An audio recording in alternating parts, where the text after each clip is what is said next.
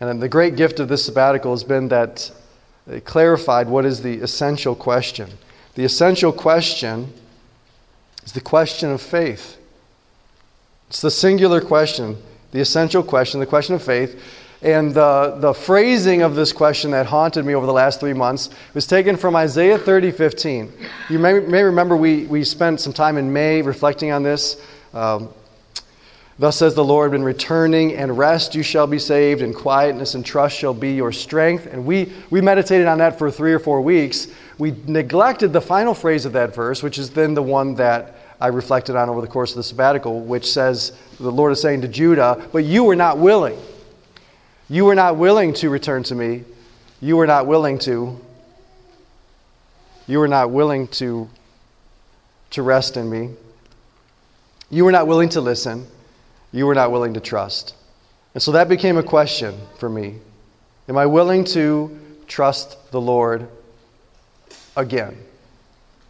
That's the question to Judah in that context. They're the people of God, but some new adversity, some new crisis has come into their life. Are they willing to trust the Lord again? Are you willing, am I willing to trust the Lord again today for whatever it is that comes to mind when you say, I don't know?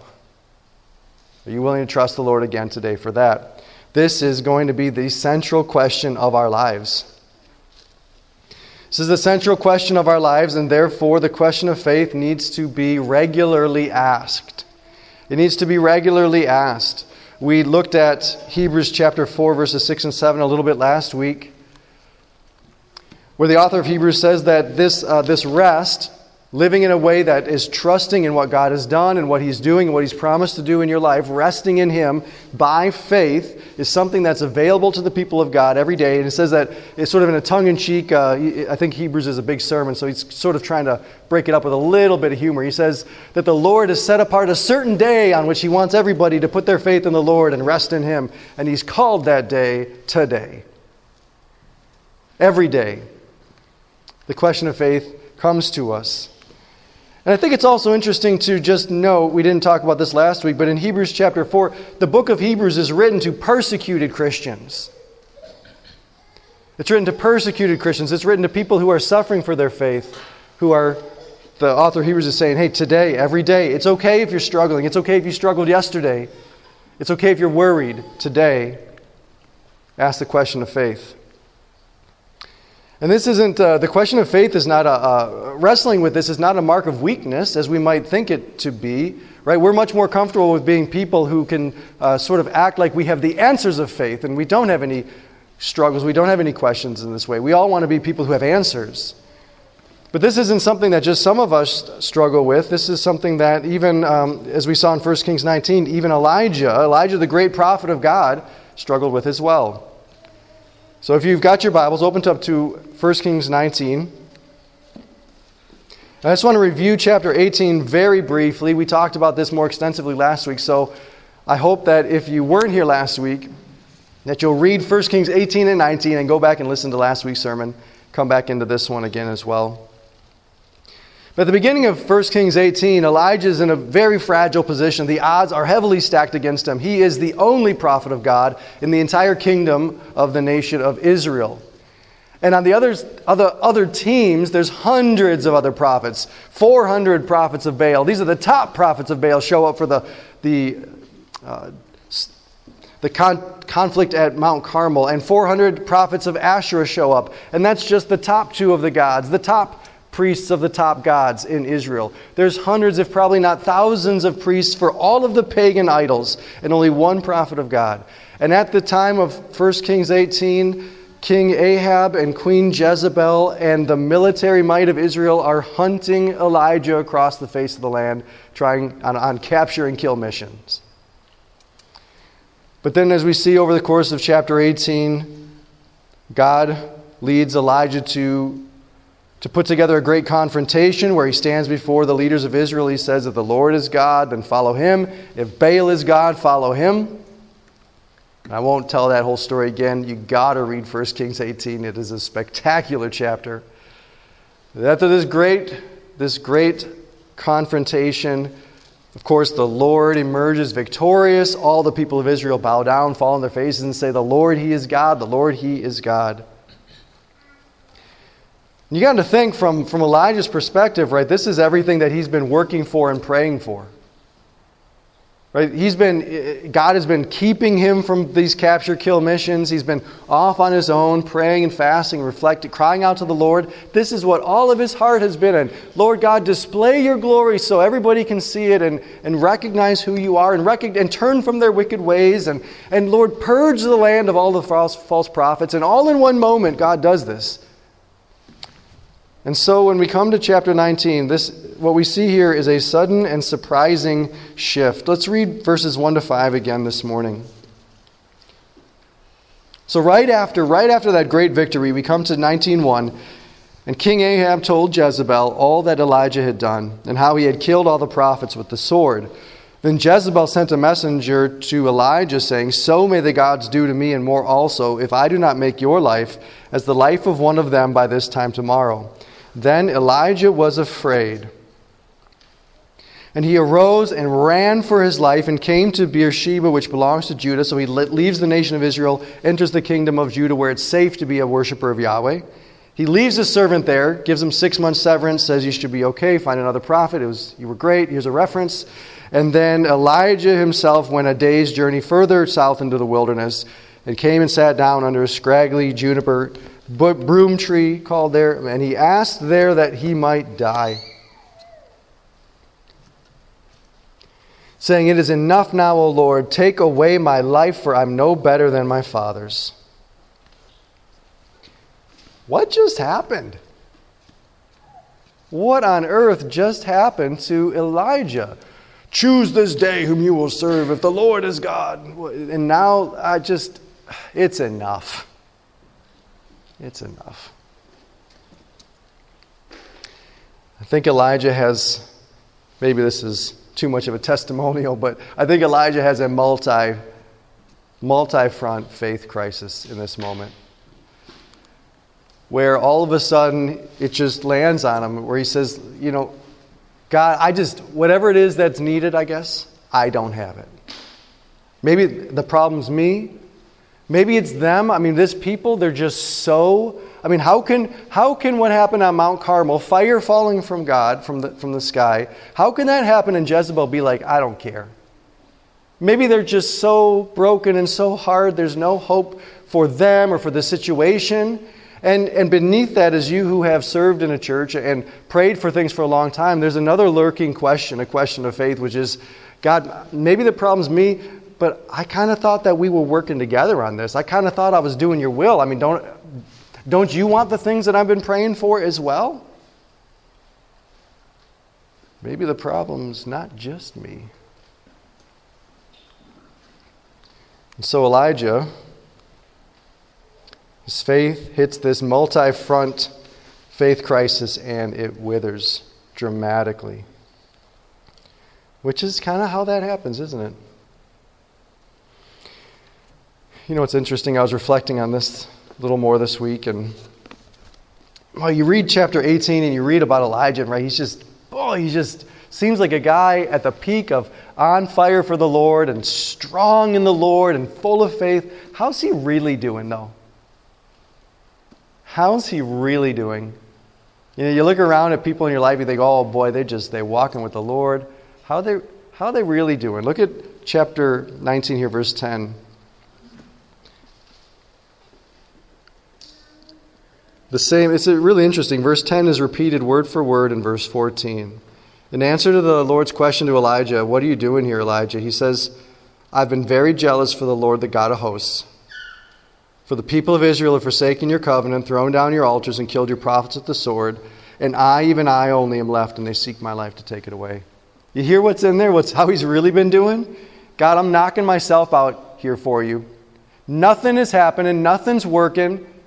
I'm the only one doing it, and now they're trying to kill me. That's how he's really doing. You got to think about this question a little more often, perhaps, than we want to. And I think this is an appropriate reflection. It was certainly appropriate for me over sabbatical, and continues to be, obviously. This is the essential question. But I think it's also good for Fellowship Bible Church to be considering as well, for you. Because as I mentioned last week, we just came through 2 years of what was a unique amount of trials and chaos and difficulties over the last couple of years for our lifetime. My lifetime, I guess. And we came through it relatively intact, even stronger in some ways. And then we just came through a pastoral sabbatical, and the church is doing really well, and I'm so thankful for that, and that's really, really great. But then all you need to do is spend about a half a minute in front of a news channel, and they'll tell you that, well, that's fine, but tomorrow is coming. And tomorrow's going to be a lot worse than whatever you thought yesterday was. There's lots of predictions for the future. None of them seem to be too good. But the only thing we know for sure is that none of us knows what's next for us. Not one of us knows what's next for any of us. We are all facing the question of faith every day, and it's going to get louder for some of us sooner.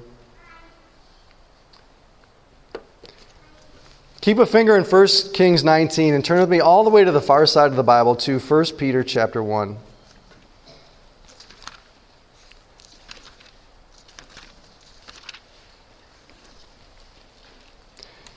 In 1 Peter chapter 1, I just want to read a few verses about faith, because we're going to talk today about we talked last week about the question of faith. Today we're going to talk about the path of faith. And in light of Mel's life, and I just want to encourage you with his testimony all through the times that I've met with him since I've been back from sabbatical. He has been rock solid in his confidence that this is the Lord's will and I'm okay with it. I'm good going home. The Lord will take care of my family. Rock solid. And Shelley as well. And it's been so encouraging to bear witness to that and to be in the presence of such faithful souls. But let me encourage you with the words of 1 Peter chapter 1, verse 3. If you're there, please follow along. And listen to what he has to say about faith. Blessed be the God and Father of our Lord Jesus Christ. According to his great mercy, he has caused us to be born again to a living hope through the resurrection of Jesus Christ from the dead, to an inheritance that is imperishable, undefiled, and unfading, kept in heaven for you, who by God's power are being guarded through faith, for a salvation ready to be revealed in the last time. In this you rejoice, though now for a little while, if necessary, you've been grieved by various trials, so that the tested genuineness of your faith, more precious than gold that perishes though it's tested by fire, the tested genuineness of your faith may be found to result in praise and glory and honor at the revelation of Jesus Christ.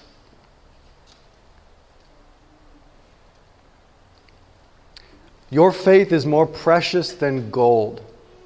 Your faith is the power of God reaching into your life, holding you for himself. And so things that sustain and encourage and build up your faith, invest in those things. The payout is going to be bigger, because it doesn't matter how much money you got. It doesn't matter how great your Instagram feed has been. When you're in that bed, when it's your turn, you're going to give it all up for the sense of certainty that Mel Bordeaux had. That sense of confidence in his God. So thank you for being here at church, and let me encourage you to continue faithfully in this, and whatever else you know will strengthen your faith throughout the week. So the question of faith and the subject of faith is a very important one. Now the question of faith invites us to reflect on the path of faith. If we do say, okay, Lord, I'm willing, what next? That puts us on the path of faith. It puts us to following the Lord. It puts us to follow him, to be led by him, to walk before him, to keep up with him.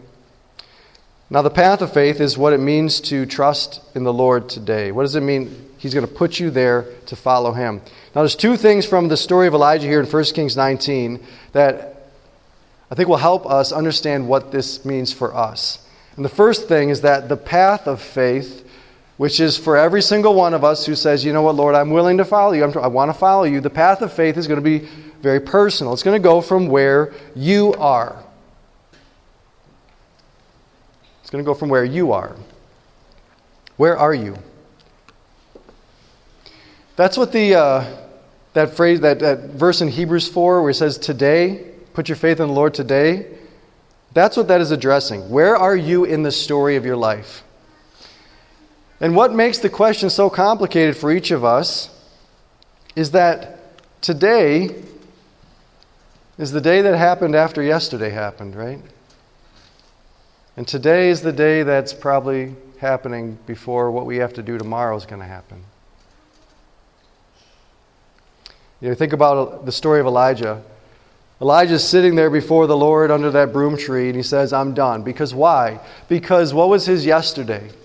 Not just Mount Carmel, but years of solitude. Years of feeling like I'm the only one and I'm hunted. Years of that struggle. And what was his tomorrow going to be? Jezebel's assassins hunting him through all the surrounding territories. So the question of faith that came to him today is very poignant and very difficult for him.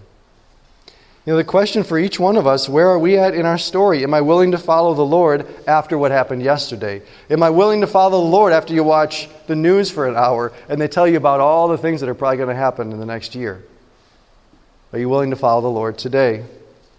And for some of us, right, those yesterdays and those tomorrows stretch back further. We've got things that we've done, failures, that continue to reverberate and haunt us, or things that people have done to us that continue to afflict us and make the question of faith challenging. And some of us have things as we look into our future. Well, frankly, there's going to be some startling things, probably for all of us, as well as some things that we can faintly see, and we're afraid of those as well, that make the question of faith challenging. Wherever you are at today, that is okay. That's okay. That's where the path of faith, though, begins, is where you are. When we say the expression, where are you? Where are you where you at? We're kind of saying, how are you doing? That's also this. Where are you at in your story? But just, where are you at? And I think one of the most interesting things about this chapter, 1 Kings 19, is the whole thing is about one guy. Right? We tend to think the Bible and God, right? He's interested in big stories and nations and kingdoms clashing and what's going to happen in the whole world in the future. And this whole chapter is devoted to one single guy. One guy, where he's at and his struggles. And as I reflected on that, and I think about all the different people that we know about in the Bible, and you can populate this list with some of your own favorites, but I think of Hagar, Sarah's handmaiden, and her story. I think about Jacob when he's fleeing his father-in-law Laban and he's afraid of meeting his brother Esau. Think about Moses on facing manslaughter charges for 40 years, hiding out from what God has called him to do and everything that he had known. I think of Naomi, who had buried a husband and 2 sons in Moab and was coming back to Israel with nothing but shame and grief and a daughter-in-law. Think of King David and all of his follies and struggles. And think of Elizabeth, Zechariah's wife. Do you remember her? In old age, hearing the word of the Lord that she was going to have a child, and her whole story. All of these people that we hear about. Why do we know about these people? None of them are great, significant historical figures. Not even Moses and David. Compared to like Xerxes or Darius in the Persian Empire or Alexander the Great, none of these biblical characters are significant historical figures. None of them are even that great of sterling examples of faith in God. All of them have major failures or major Achilles heels in their walk with the Lord. We don't know of them because of their greatness. I think why we know about them is that because they're people whom God helped. They're examples to all the rest of us, Hagars and Davids and Moseses and Elizabeths. They're examples to the rest of us that God pays attention to us. He pays attention to us in our story. And I love Elijah's story. It's a great story, but Elijah is not entirely a good example. But what he is in 1 Kings 19 is an example of how God cares for every one of us, and God meets us where we are, even if we're moping under the broom tree and we've given up hope. and then God leads us from there. Trusting the Lord is a personal question. It is a personal thing. You might want to swap out your troubles for somebody else's lack of troubles, or you might want to swap out your lack of opportunities for somebody else's opportunities. But here is where the Lord has you. And here is where the Lord is going to meet you. Are you willing to trust the Lord here today with who you are? And because of the tailored approach of the Lord to us, that question might be answered with something big or something small, with a move forward or a move backward. It could be any of these things. Maybe there's some commitment you need to make. Maybe there's some commitment and an idea that you need to let go of. Maybe there's something you need to listen to and hear, or maybe there's something you need to ask. Look again with me in 1 Kings 19 for just a moment. I want you to just notice the path that the Lord has for Elijah after Elijah confesses his situation. In verse 5, Elijah lay down and slept under a broom tree, and behold, an angel touched him and said to him, "Arise and eat." Maybe the step of faith is just as simple for you as saying, hey, relax. Go lay down. The Lord is in control and is watching over you. And then if you look a little further, verse 7, the angel of the Lord came a second time, touched Elijah and said, "Arise and eat, for the journey is too great for you." And he arose and ate and drank and went in the strength of that food 40 days and 40 nights. You know, some of us here, the Lord is going to say, hey, I want you to follow me. And that means that you need to chill out and take care of yourself for a sec. And some of us, the Lord's saying, hey, I want you to follow me, and we're going to walk for 40 days and 40 nights together. It's where you are. It's a personal path. The Lord is paying attention to you. The second thing about the path of faith is that it's personal, but it's also painful. In that it's going to take us where we need to go. It's going to take us where we need to go. You know, where do we need to go? Look at verse 5 of chapter 19 again. And Elijah lay down and slept under the broom tree, and behold, an angel. That is verse 5. Verse 4. And Elijah asked that he might die. He said, "It's enough now, O Lord. Take away my life." Elijah wants to be dead. Right? His faith of, hear, O Israel, the Lord is God, follow him, serve him. That faith is gone. So for him to be willing to trust the Lord today means being willing to turn to the Lord for life. Being willing to turn to the Lord for hope. Being willing to, even though he's in that grave already, he's crawled himself in there, to come out like Lazarus to the voice of the Lord. And come out to the Lord for life and for hope. Which can be harder than it sounds like it would be. And it doesn't seem to go the way you would necessarily think. Let me just tell you three very brief stories to give you an example of people who listen to the voice of the Lord and some who don't. Good example, Jesus Christ. Literally about to go and die. Struggling with, is this God's will for him really? What does he say? "Nevertheless, not my will," what? "But yours be done." He's being literally asked to die. I mean, this is literally the invitation to the question of faith. Are you willing to trust me, Jesus? The Father's saying. That will mean you will need to be raised from the dead in just a minute. And Jesus says, "Not my will, but yours." On the far other side, we have the story of the rich young ruler. This guy who comes to Jesus, and you know what the first words out of his mouth? "I want to be your disciple. I want to follow you," right? It seems like, boy, yeah, he signed up. Are you willing to trust the Lord today? He's like, "Oh yeah, that's me. Oh yeah." Jesus is like, "Okay, you keep the commandments?" "Oh my goodness, I keep them all the time ever since I was a kid." "You keep these ones?" "Oh yeah, I'm great. And I told you, Jesus, I'm willing to trust you." Awesome. Jesus says, one thing. And Jesus says to you, "Hey, just one thing." You go, "Oh, what?" "Sell everything you have and give it to those poor people over there." It says that the rich young ruler walked away very sad because he was very rich. I thought he wanted to trust. See, it's complicated, isn't it? He didn't see his situation clearly. And then in sort of the middle, we have King David. King David, after he'd seen all that God has done for him, some of you know this story, right? He gets into a situation where he kills a man and commits adultery with his wife. He does two of the punishable by death sins in Israel. And he gets caught, he gets found out, it becomes front page news. And in Psalm 51, as David is pouring out his soul to the Lord and struggling with this, he says in there, Lord, restore to me the joy of your salvation and uphold me with a willing spirit. Which is kind of saying, I don't have it, I need it. I want to be there with you, but I'm really, really struggling.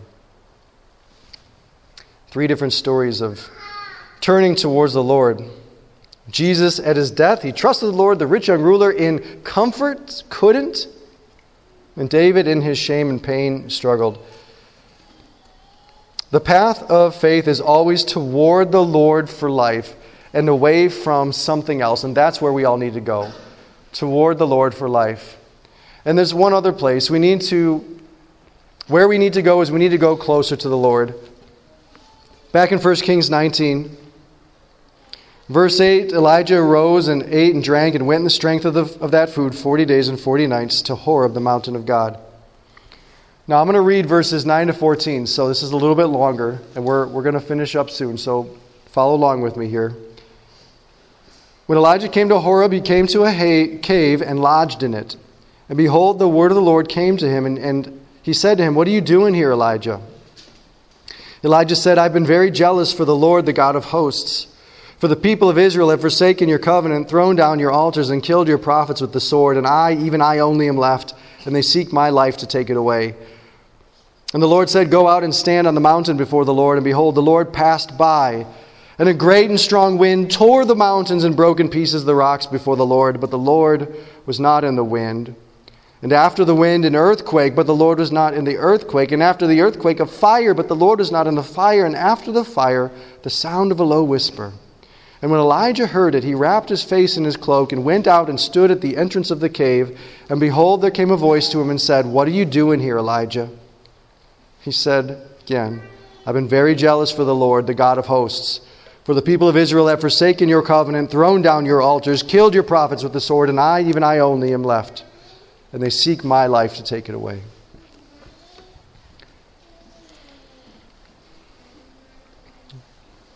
We need to turn to the Lord for life, for hope. We also need to get close to the Lord. In the story of Elijah, for where his path went and what he needed to get so close to the Lord that he could hear the Lord whisper. He needed to get close enough so that he could say what he needed to say and he could hear what he needed to hear. But it seems like he couldn't say that in verse 4 when he said, "It's enough, I'm done." He couldn't say what he said in verse 10 until he had taken that journey. He had to say that twice. And he couldn't do that until he had gone through that experience of the Lord's scary presence.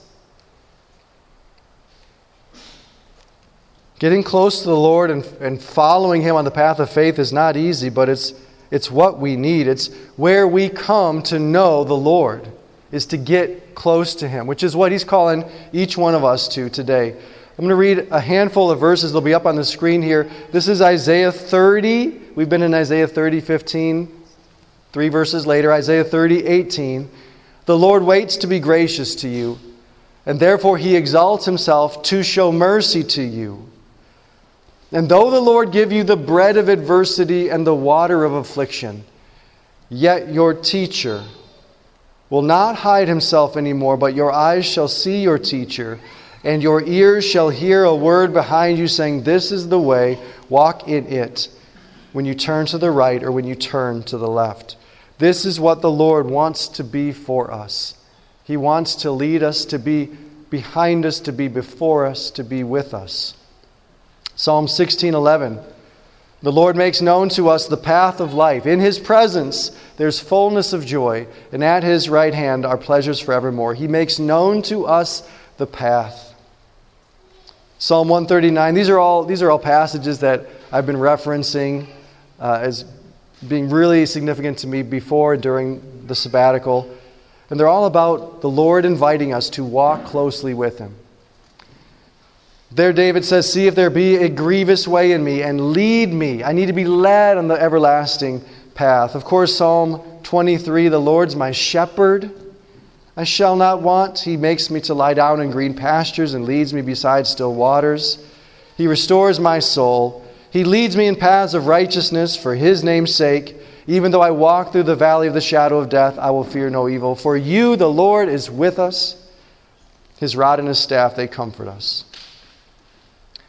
And you remember this, Jesus says to us in John, "Abide in me," Jesus says, "and I in you. As the branch cannot bear fruit by itself unless it abides in the vine, neither can you unless you abide in me." That's close, isn't it? The kind of relationship the branch has to the vine, we're talking close. "I am the vine, you are the branches. Whoever abides in me and I in him, he it is that bears much fruit, for apart from me you can do nothing."